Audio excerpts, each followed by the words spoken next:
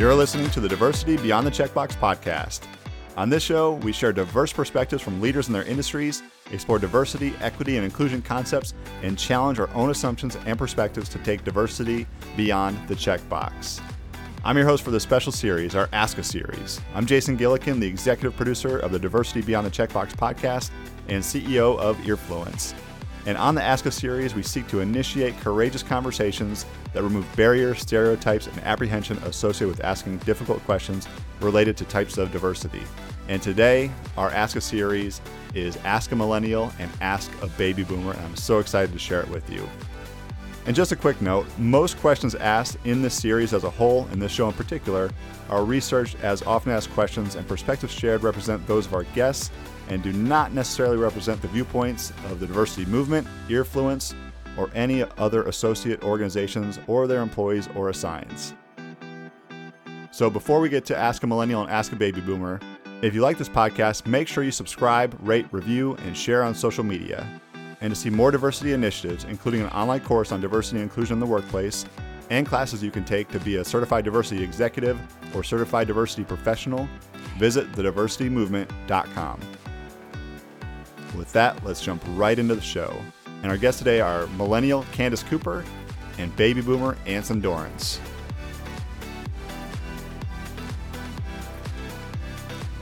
Candace Cooper is a sports media professional and former sports radio host whose resume includes positions with SB Nation, the Carolina Hurricanes, the New Orleans Saints, the New Orleans Pelicans. Candace was the first Black woman to swim for the University of North Carolina. Anson Dorrance is the head coach of the women's soccer program at the University of North Carolina since 1979. He has one of the most successful coaching records in the history of athletics, including 22 national championships. Candace and Anson, welcome to the Diversity Beyond the Checkbox podcast. Thank you for having me. Yeah, thank you, Jason. All right, well, let's talk a little bit about you two before we dive into some of these questions. So, Candace, you have done a lot in your emerging career. Tell us a little bit more about yourself. Sure. So born and raised in Raleigh, North Carolina, and I thought I was going to go super far for school, and then I ended up going 30 minutes down the street. And I spent my time swimming from 2009 to 2012 at Carolina, first Black woman to swim at the university. And I only found that out after doing my senior thesis as an African-American studies major. And I just asked Frank Comfort, the old swim coach, like, hey, has there ever been a Black girl to swim? And then there it was. And so it's just been a very interesting journey for me, just being a Black girl who swam and kind of trying to navigate that space and using that as my foothold into many doors.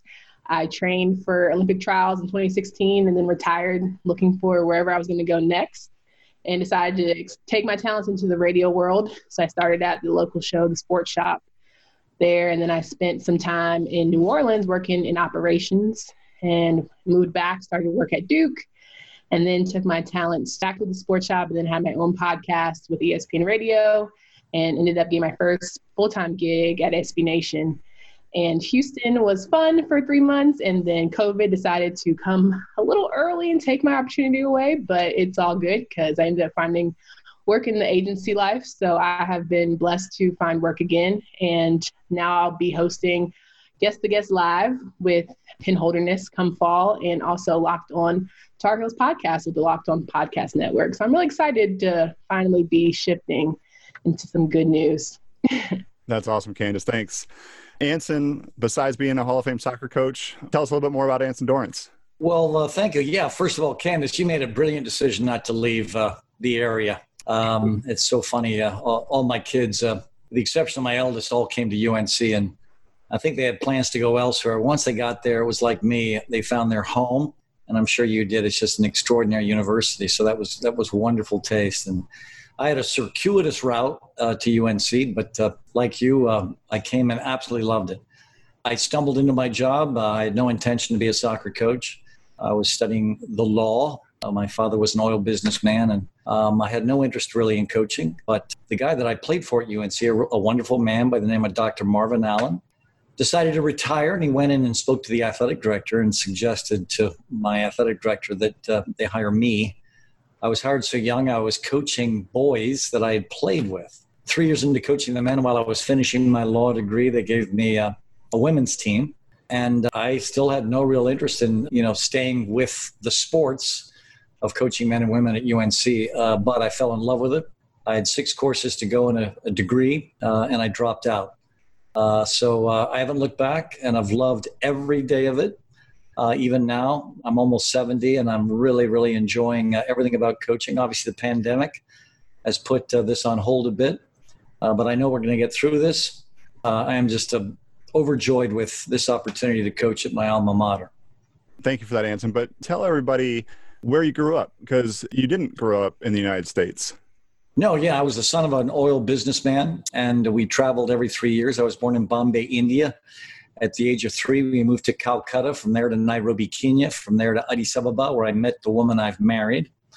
From there to Singapore, Malaysia. While my parents were living in Brussels, they sent me to a Swiss boarding school, and I came from that Swiss boarding school to the Marianist teaching order, the Catholic teaching order that ran that boys' boarding school in Freiburg, Switzerland, which was St. Mary's University in San Antonio, Texas, just down the road from you, Candace, in Houston. Spent only 1 semester there because I was almost killed every weekend. In order to live, I felt I had to transfer out. So I went to Chapel Hill back when I was there in the early 70s. San Antonio was the murder capital of the United States. And I really felt that one of those weekends, that was going to be another statistic, because St. Mary's isn't in the nicest part of San Antonio. And so I fled. And so I haven't left. Awesome. Thank you. So this podcast is Ask a Millennial and Ask a Baby Boomer. And just for context, millennials were born between 1981 and 1996. Baby boomers were born between 1946 and 1964. Me as the host, I am somewhere in the middle. I'm a Gen Xer. But there has been a perceived cultural rift between baby boomers and millennials over the past few years. The stereotype for baby boomers is that they are maybe out of touch, maybe low tech, maybe a little closed-minded. The stereotype for millennials is that they are entitled, flighty, and selfish.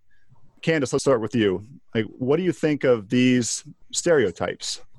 Well, I hate stereotypes, but here they are. And I've been taught my whole life that there's nothing new under the sun. So clearly we've gotten all these energies from somewhere, right? They might be heightened now that we have more time on our hands to watch and have more things at our ready. But I certainly believe that there are people who in the past have been selfish, entitled, and what have you, that they are now passing some of those characteristics off to the next generation. But, it just comes with up and down of people being more vocal and outspoken. And I also think that summer boomers, we wouldn't be outspoken if we hadn't learned from someone, in the past. And maybe we're doing it, tweaking it a little bit for good or bad, but definitely feel as though it's been here before. All right. Anson, what do you think of those stereotypes? You've coached, Gen Xers, millennials, Gen Zers, and you're a baby boomer yourself. So what do you think of those stereotypes, whether they're fair or not? Well, honestly, I think the low tech thing is spot on. It's a miracle I'm actually on this podcast. I called you and had you resend your Zoom invite. Somewhere in the ether is the original one you sent me. If my life depended on finding it, I'd be dead now. So I think the criticisms of my generation are absolutely legit. And basically the state of the country right now, I blame my entire generation. And I've asked the millennials and all of you younger people to save us. We're ruining everything. Every criticism that they've given for my generation is completely legit. We're destroying the planet. And the faster we leave the earth, the better for all of you. So I completely embrace every criticism. Oh my gosh. Candace, what about you? Are there any stereotypes of millennials that you feel are on point? Oh, yeah. I think that millennials are extremely entitled. We have go through this whole achievement route, then somehow we're supposed to get a gold medal or trophy at the end of every prize. And unfortunately, that's just not how life works, especially as former student athletes. We're used to, you put in, you get out, and that's just how it goes, and you'll see results. And life has taught me not one more time than 10 more times that it just doesn't always work out like that. So I think that entitlement part is hard because you have to learn patience and you have to learn waiting for opportunities and waiting for, that moment where you do get to reap some benefits of the hard work. Let's say you start a new job and you have a boss who's a baby boomer. What do you expect from that boss versus if that boss were to be a millennial? I definitely expect low tech. Okay. I expect to have to teach them a couple things, a few tricks, a few shortcuts that probably took him 10, hours to do, probably take me 15 minutes, and just, hey, by the way, this is how it goes. Like two little things, Control Alt Delete, and there you go. It's done for the day. So I think having to be more patient, just because some people do want to learn, but other people don't want to learn. And so you're going to have to be that, voice for them. So I think it's extremely important to know that you're going to be doing 10 times more than you thought you were in the role, because that person is probably tired and ready to move along. Yeah. What about you, Anson? What about the evolution of the athletes that you've coached, from coaching your peers, basically? So from coaching the baby boomers to now coaching Gen Zers, and all the way through from Gen Xers and millennials as well. What have you seen as the evolution of that, and how have they been different? Well, what's really cool about working for an extraordinary university is we have access to all these different people that study these things. And so every 5 years, what happens is the athletic department will bring in the resident, sociologist emeritus. So he'll come in and explain to us the generation we're just about to coach. And so I remember the Millennial lecture from the sociologist, because it was in 2012. And he comes in and he's explaining the millennials to us. And, I don't remember his entire presentation, but I'll never forget his first two slides. And the reason I remember his first slide is the date on the slide was the year I graduated from high school. So his first slide is popped up there on the screen for his PowerPoint presentation, and it's got the date 1969. So this resonated with me immediately. And this is great. We're going back to my high school graduation year. Basically, this kid is coming home from school in 1969, and he has all F's on his report card. The next picture is the parents screaming at the kid. Then it goes to 2012. And now this is the millennial. And the kid comes home from school, and he or she has all F's on the report card. And now the parents are screaming at the teacher.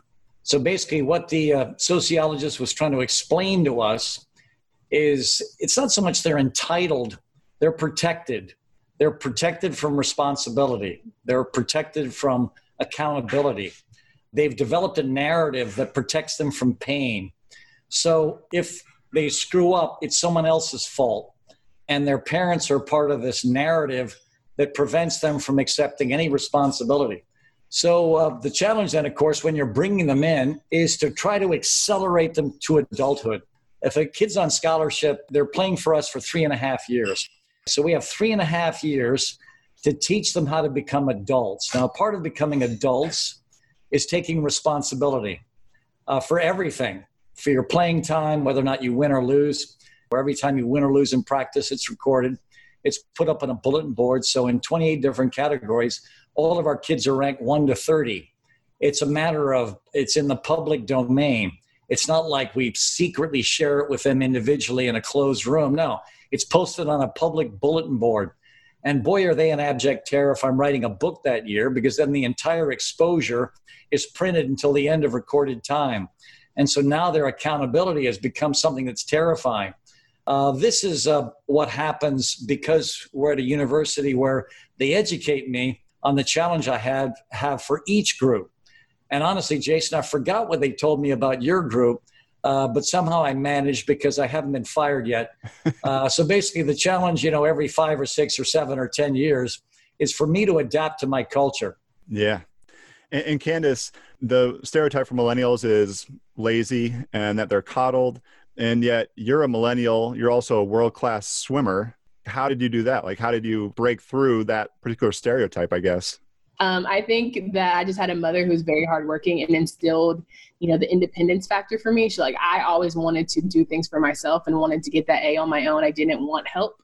And so that's just something that was innate for me. But, with swimming again is one of those, it's you against the clock. So all the work that you put in is going to show out when you do get, your best time and what have you. So swimming for me really translated into life that was good and bad, because I thought, okay, I put in the work. Where's the result? And then when the result didn't come, easily, I was very discouraged. So I had to learn some healing methods of trying to, continue to push forward even when I got discouraged. So I do think that, you have to learn a little bit on your own, but having the right support staff and the right village and someone like Anson who teaches you things because they have experience is critical. Yeah. I'm curious about some of the events of your generation and how that shaped your perspectives. So, Candace, can you talk about, so there's a couple that you can pick from. One, the terrorist attacks, or two, the recession. When I remember September 11th, I was in 6th grade. I remember where I was. I remember my math teacher running in and saying the towers have come down. And I was just freaking out because nobody knew what was going on. We had the whole school on lockdown because we thought, it was everywhere. And being in North Carolina and having things happen in DC, we didn't know if further things with like Fort Bragg and other, being a military type state, we didn't know what was going to happen. And so for us, it was just like, you remember where you were when things happened. And now with everything going on in recent weeks, recent months, we've just been kind of trying to take it in one day at a time. And I think we're more of a feeling generation. So everything's based on our feelings and how we express ourselves and how we take things in and internalize. And so it's just been a unique experience for us to have Twitter and Instagram and be able to show protests and speak on things. If you see college athletes now, even though they're, a different technically generation, it's proud for us to see them actually using their voice. Because for a millennial, we probably wanted to speak up. I wish I could have told my coach just where to go and like my demands, stuff like that. But I would have never, used that opportunity to do that. I would have been scared out of my mind. So I think it's unique to see now how that has still continued to progress. That's super interesting because you look at The Last Dance, right? And Michael Jordan did not speak out for any political issues. And now it's taken LeBron James up until, the last few years, right? For him to be able to speak out. And he's a millennial. And I think he's probably been pushed more by the Gen Zers to do something, by the social media generation. Yeah, my senior thesis was the plight of the Black athlete. And we talked about the Sonia Haynes Center and how there were protests going on. And I talked about people like George Lynch and Michael Jordan, those kind of guys. And I interviewed them just like, so what would you have done? And they were like, well, back then your scholarship would have been taken away like that, right? So now when you have the opportunity to speak up and you feel like you have some comfort, I think it is kind of rewarding to see like their work and their decision to do protests back then is still certainly effective today. Anson, what have you seen from your players over the years as far as their willingness, their knowledge to speak up? I mean, for me, the 3.5 years is human development. And so even though, yes, I want these kids to, win gold medals and world championships, I want them all to sign pro contracts. And that's certainly a part of the reason these kids come to play at the University of North Carolina and play for our program. My main mission is character development. And so for me, it's about the evolution of a young woman that comes in basically as this person without a fully formed character. And by the time she graduates, we want her to have strong opinions in all kinds of directions. We want them to be leaders like Candace. And just to protect Candace from the millennial PowerPoint I was describing earlier, the greatest thing about swimmers is they can't blame anything on anyone. I mean, you can't blame it on the water. I mean, you can't blame it on the weather. You can't blame it on anyone but yourself and your training habits. And so what's really cool about a swimmer actually is the clock, because your mother can't call up the coach and say, why isn't my daughter, swimming before so-and-so? Because the coach is incredulous with that call because it's simple. Well, because, I don't know whether your daughter's informed you of this, Mrs. Cooper, but we have a stopwatch and, and so they have a completely different paradigm than we do in sports where your opinion will determine a lot of whether or not a kid gets on the field. And of course, they think it's your opinion, even though, of course, all of us that coach know that this person deserves to be on. But for the parents that are watching, it's not as clear cut. So to get back to the point I was trying to make earlier, yeah, for me, it's human development. We want to take these kids to their potential. And so my challenge is that I really do want to get them to adulthood as fast as I can. So let's get to politics a little bit. The last 3 presidential candidates, Hillary Clinton, Donald Trump, Joe Biden, have all been baby boomers. Candace, let me ask you, would a millennial be a better president than a baby boomer? Taking away the exact candidates, who they are, would a millennial make for a better president? I think that as much as I'm like, yes, lead the charge for millennials because they'll get stuff done, I am a person who really takes heed to wisdom and someone who's been through something and someone who has, certain rapport about them because of experiential learning. So I think that while a millennial can lead in a certain respects, I think leading a country of people who are from such diverse backgrounds, such diverse age groups, I think it's difficult because I think we as millennials try and please everyone all the time. We want to make sure everyone gets their point, like, oh, you have this, policy that you want. Oh, you have this, thing that you desire. And we're all trying to make sure everyone gets something. And I think there has to be some hard no's and yeses that go along with that. So I think sometimes I'd rather have someone older where I can just talk junk about them than have someone my age where I'm like, I could do this better and I know I can't, but that's why I don't think you should be in here either. So I struggle with people my age because I still think as much as we think we know everything, like it does sometimes we have to acknowledge that people who are older than us are qualified and do know what they need to do to be in that position. What about you, Anson? You mentioned that baby boomers don't know a lot of the tech and maybe, haven't been up on as many of the changes that, of the evolution that's been going on over the past, 15, 20 years or so. Should baby boomers be president? Well, obviously, I think there's some that could be extraordinary. Tragically, the three names you gave me, only one became president. One might, but the one that became president, to be completely honest, he wasn't qualified to be in that position. And for all the reasons that we could certainly spend, the next 24 hours speaking about, hasn't been a very good president. And to support the opinions I've had all along about what's going on in the world, if you look at countries that are run by women, like Germany and New Zealand, and I could go on and on and on, those countries have figured out ways to handle this coronavirus. Ours has not. And honestly, even though I think there's some extraordinarily positive conservative principles that are out there, I genuinely feel that Trump doesn't have an understanding of how to corral this virus and how to lead us effectively through this. And obviously, there's a huge issue right now with Black lives that do matter. And I think he's making everything so tribal. He's pitting one group against the other. And I think in every conceivable respect, he's making a hash of all this. And even though I do think we do have some wise people that would be extraordinary presidents, I genuinely feel like he hasn't done the job in the right way. And I even think that most Republicans, if they weren't all so afraid of him, would publicly come out and denounce his leadership, because it hasn't been the sort of leader that we've needed during this kind of crisis. It doesn't mean that all of his principles are off. I could certainly make an argument for small government, although I think I could also make a very good argument for big government. I could certainly parse the difference between an extraordinary leader that cares about the people in the country and one that doesn't. And unfortunately, I think he falls in that latter category. And I have nothing but huge respect for the women that are out there leading their countries, because just look at the data. We have 4% of the world's population and 22 to 25% of the world's deaths.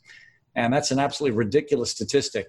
And I would lay that at the feet of our leadership. It's not like that we don't have the science in this country, that we don't have the resources, that we don't have the infrastructure. We have everything. What we're lacking is leadership at the top. And he takes no responsibility for it, which is tragic.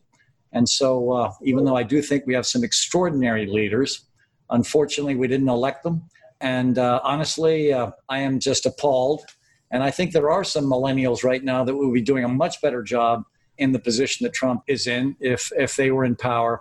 And I'm just, again, apologetic for the fact that we haven't led the country, at least in this presidency, the right way. And honestly, I'm a bit embarrassed.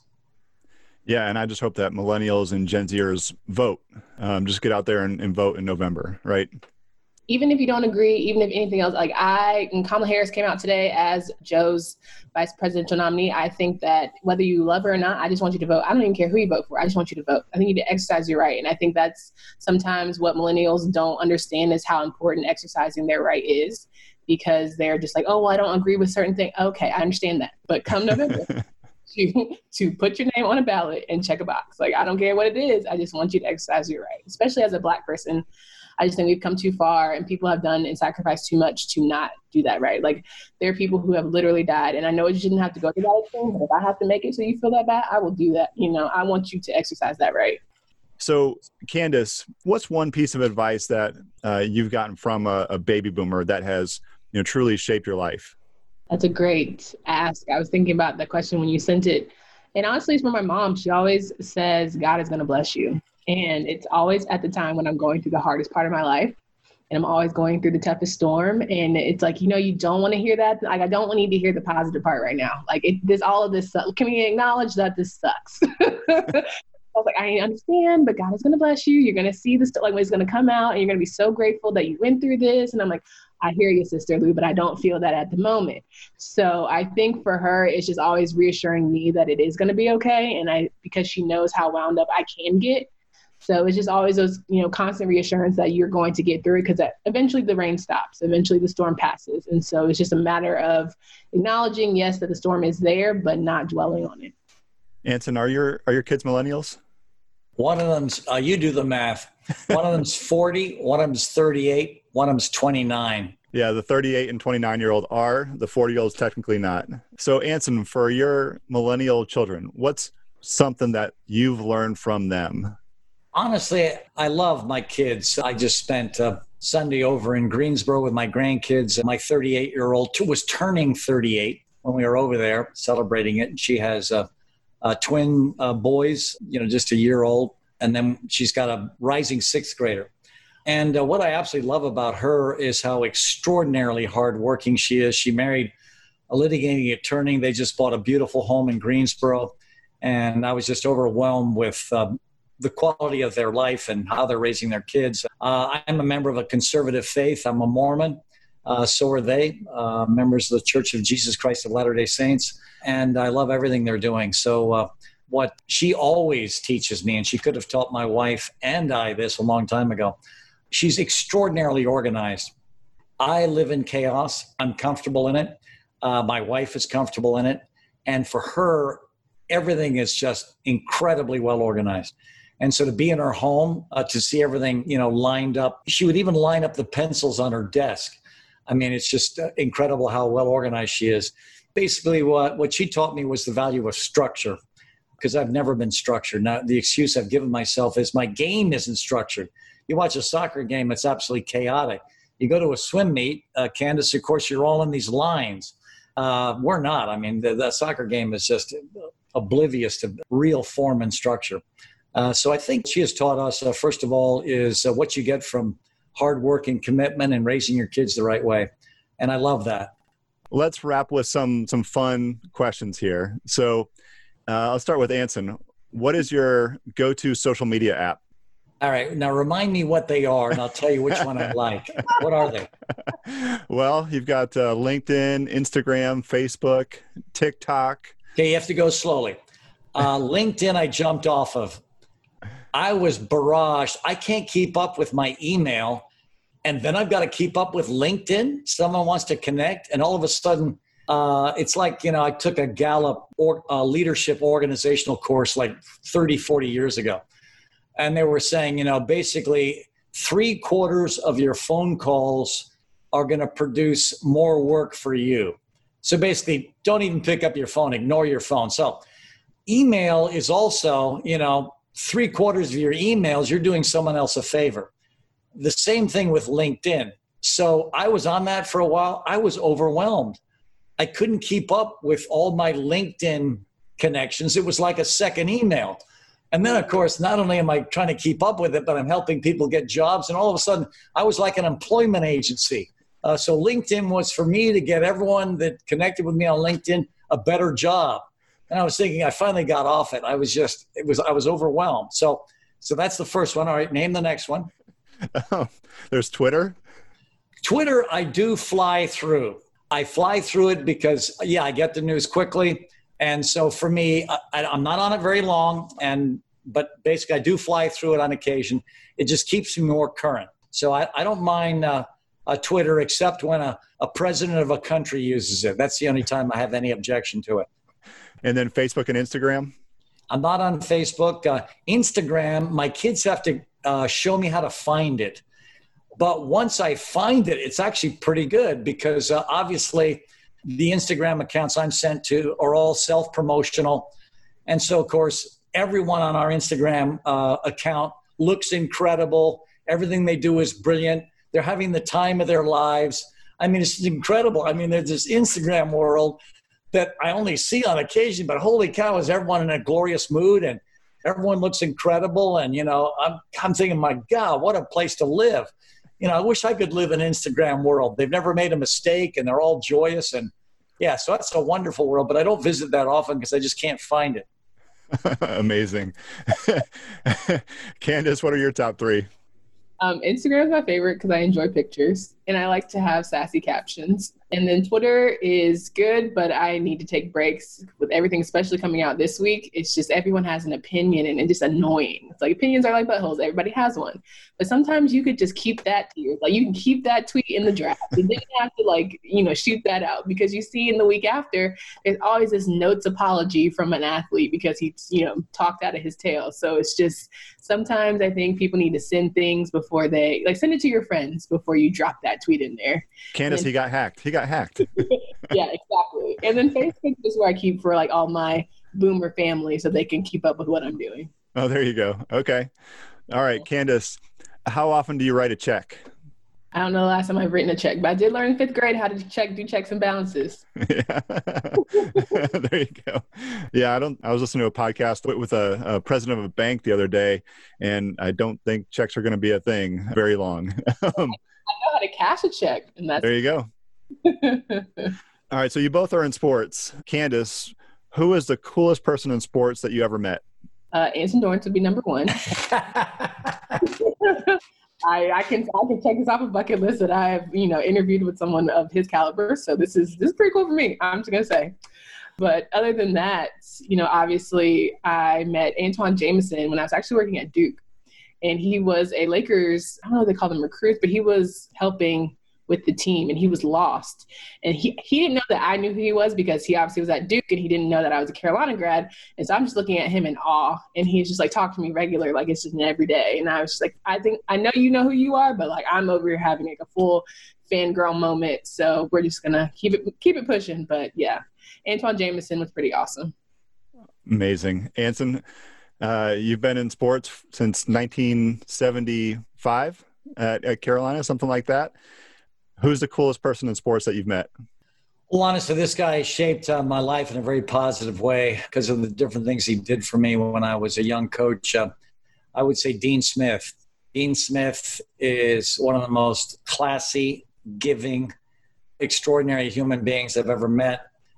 He created a culture at UNC about caring for everyone. He would treat his lowliest manager with the same amount of respect and concern that he would treat Michael Jordan with.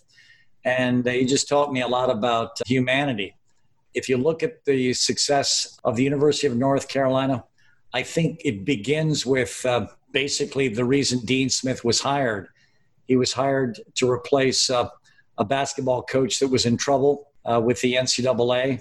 And he was admonished by a chancellor to basically do things the right way.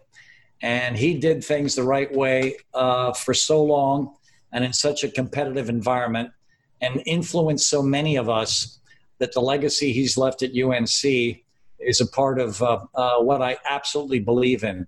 He made my profession respectable because honestly, back when I was young, I had no interest in coaching. And honestly, one of the reasons I had no interest, I didn't really think it was a legitimate profession. And after, watching him work while I was a law student and coaching at UNC, I was thinking, you know what? This man inspires me. He has made what I'm doing worthwhile. And the lessons I've learned from him, I'm carrying on right now. And obviously, I'm here with Roy Williams, who also is a Dean Smith acolyte. And he and I just believe in the simplest things, just like treating people properly. And just like Roy's recent gesture of contributing $600,000 to make sure the spring sport athlete scholarships were covered when they came back.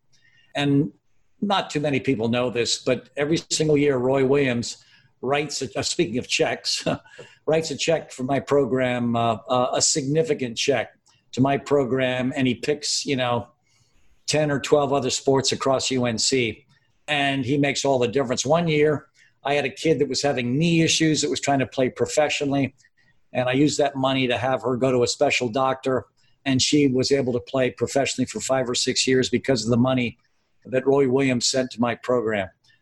So Dean Smith and his legacy through me and all the coaches that admire him, certainly Roy Williams, but that guy's had a huge impact on my life, but also the life of my university. That's amazing. Let's end on this. So Candace, we'll start with you. What is one piece of advice that you would want to give to baby boomers? It could be about anything. It could be about the way you want to be treated in a job. It could be a misperception. What's one piece that you would want to give to baby boomers? I would say check on your strong millennial employees. I think oftentimes we think these millennials are go-getters. They're always wanting to, go to their next, and they want to be always advancing and always wanting to learn more. But sometimes they just want to be able to talk, and they want someone who wants to listen to them and be able to express their feelings, because we live in a generation now where everyone, always has to achieve. And if you're not, at the top, then you're a nobody. So I think we do achieve great things, but at the same time, it's just like we need time to reflect and to, be proud of our accolades. And we need to have someone who's like, hey, you're doing a good thing. We need that support. And we won't vocalize it sometimes. Sometimes we'll just keep going and we'll keep internalizing because we're taught like, okay, don't have feelings, and, you're an athlete, or you're, this performer, you have to be on all the time. So they need to have that space where they can say, hey, it's okay to let that guard down and really just express yourself. Love it. Anson, what about you? What advice would you give to millennials? Honestly, we just finished sort of our book clubs with the 2 books that a book and a commencement address. And I mentioned the commencement address earlier. What I think would be really cool is if the millennials got into The Second Mountain by David Brooks, and then if they kept by their nightstand or on their nightstand David Foster Wallace's commencement address, This is Water. And the principal, ideas in The Second Mountain is about basically climbing 2 mountains. The first mountain is what Candace was referring to, where you've got to get a job, you've got to make some money, you've got to sort of climb the sort of ladder to keep yourself alive, to keep your family alive. And so the first mountain is certainly something that you have to address, but it's the second mountain that's going to bring you the most joy. The first mountain is a climb to happiness, because when you're successful on the first mountain, you are happy and you've got some material things, and there's nothing wrong with that. But true happiness comes by climbing the second mountain. And the second mountain is giving back. It's caring for your family. It's caring for your community. It's basically giving back. And that's where all of us should live as fast as we can. Yes, we got to climb a little bit of that first mountain, otherwise we're going to starve to death. But eventually, let's get to that second mountain quickly. And then if everyone would just read David Foster Wallace's This is Water. And even the beginning is so millennial-like. He talks about these 2 young fish are swimming along, and all of a sudden they run into these 2 older fish. And the older fish look at the younger fish and say, how's the water? And the 2 young fish are looking at each other and are thinking, what's water? And of course, the whole story is about awareness. Because when you're really young, you're not really aware of what's critical. Because in the transformation, between when you're a high school kid and when you graduate from college, is you're making the transition from the world revolves around me to I want to serve the world. And the faster you can make that transition from I am the center of the universe to I am a part of the universe, and a very small part, and I want to leave this place a better place, the faster you can get there, the more effective you're going to be. And I think that's the challenge for the millennial, is to realize you're a tiny cog and you can make a difference. But let's face it, nothing is rotating around you. And if you think things are, boy, do you have a lot to learn, sort of thing. And so I'd recommend that commencement address. You can read it in less than 20 minutes, and then read David Brooks's The Second Mountain. And basically that's a spiritual journey. And obviously anyone that's spiritual, stay there, because boy, we're becoming all secularists. And I don't think that's good for humanity. I don't think it's good for any of us. And I think we should be opening up that very critical conduit to a better life. Wow. Awesome. Well, Anson and Candace, I really appreciate your time today. Candace, take a minute to talk about what you have going on with Guest the Guest. Yeah, so coming up September 15th, I will be with Penn Holderness, and he is going to be guessing which ACC legend is behind the curtain.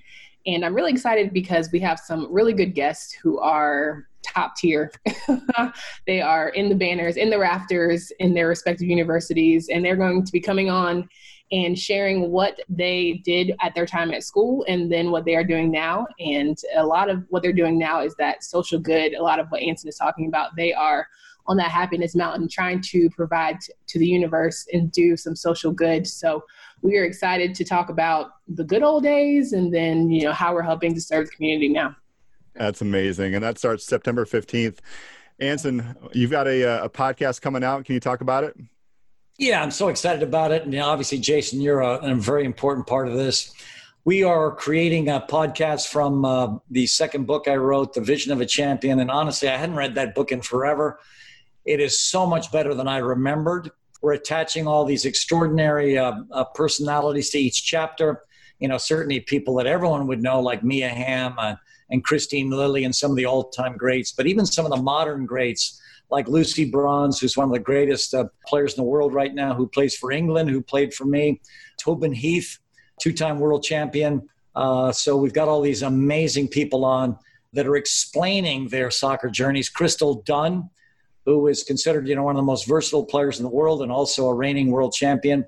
And so, and I'm having a good time with them because I'm reminiscing with them about their experiences at UNC, but also giving everyone that listens that has any interest in the game, either fan, coach, or player, some insights into the game itself. And we're having a good time. So, Jason, thanks for letting me shill that because I can't wait for you guys to put that thing out there. And I think we're, 4 recordings away from finishing everything. So thank you for your grind with me. And Candace, just let me share with you how much I've enjoyed being on this podcast for you. And Frank and I go back to the beginning. So your swimming coach and I are 2 very old men. And we're both of us, by the way, are willing to turn the world over to you. Because let me say again, we've made a mess of it. So would you please save us? So yeah, we're relying on you guys. So Candace, absolute pleasure. Congratulations on all your success and good luck to you in the future.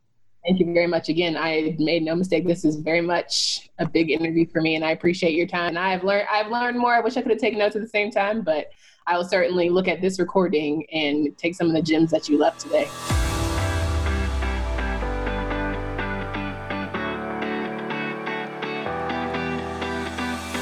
All right. Thanks for listening, everyone. We hope you enjoyed that, and we hope it made you think a little bit too. Thanks again to Anson Dorrance and Candace Cooper. The new show that Candace mentioned, Guest the Guest, you can find at guesttheguest.live.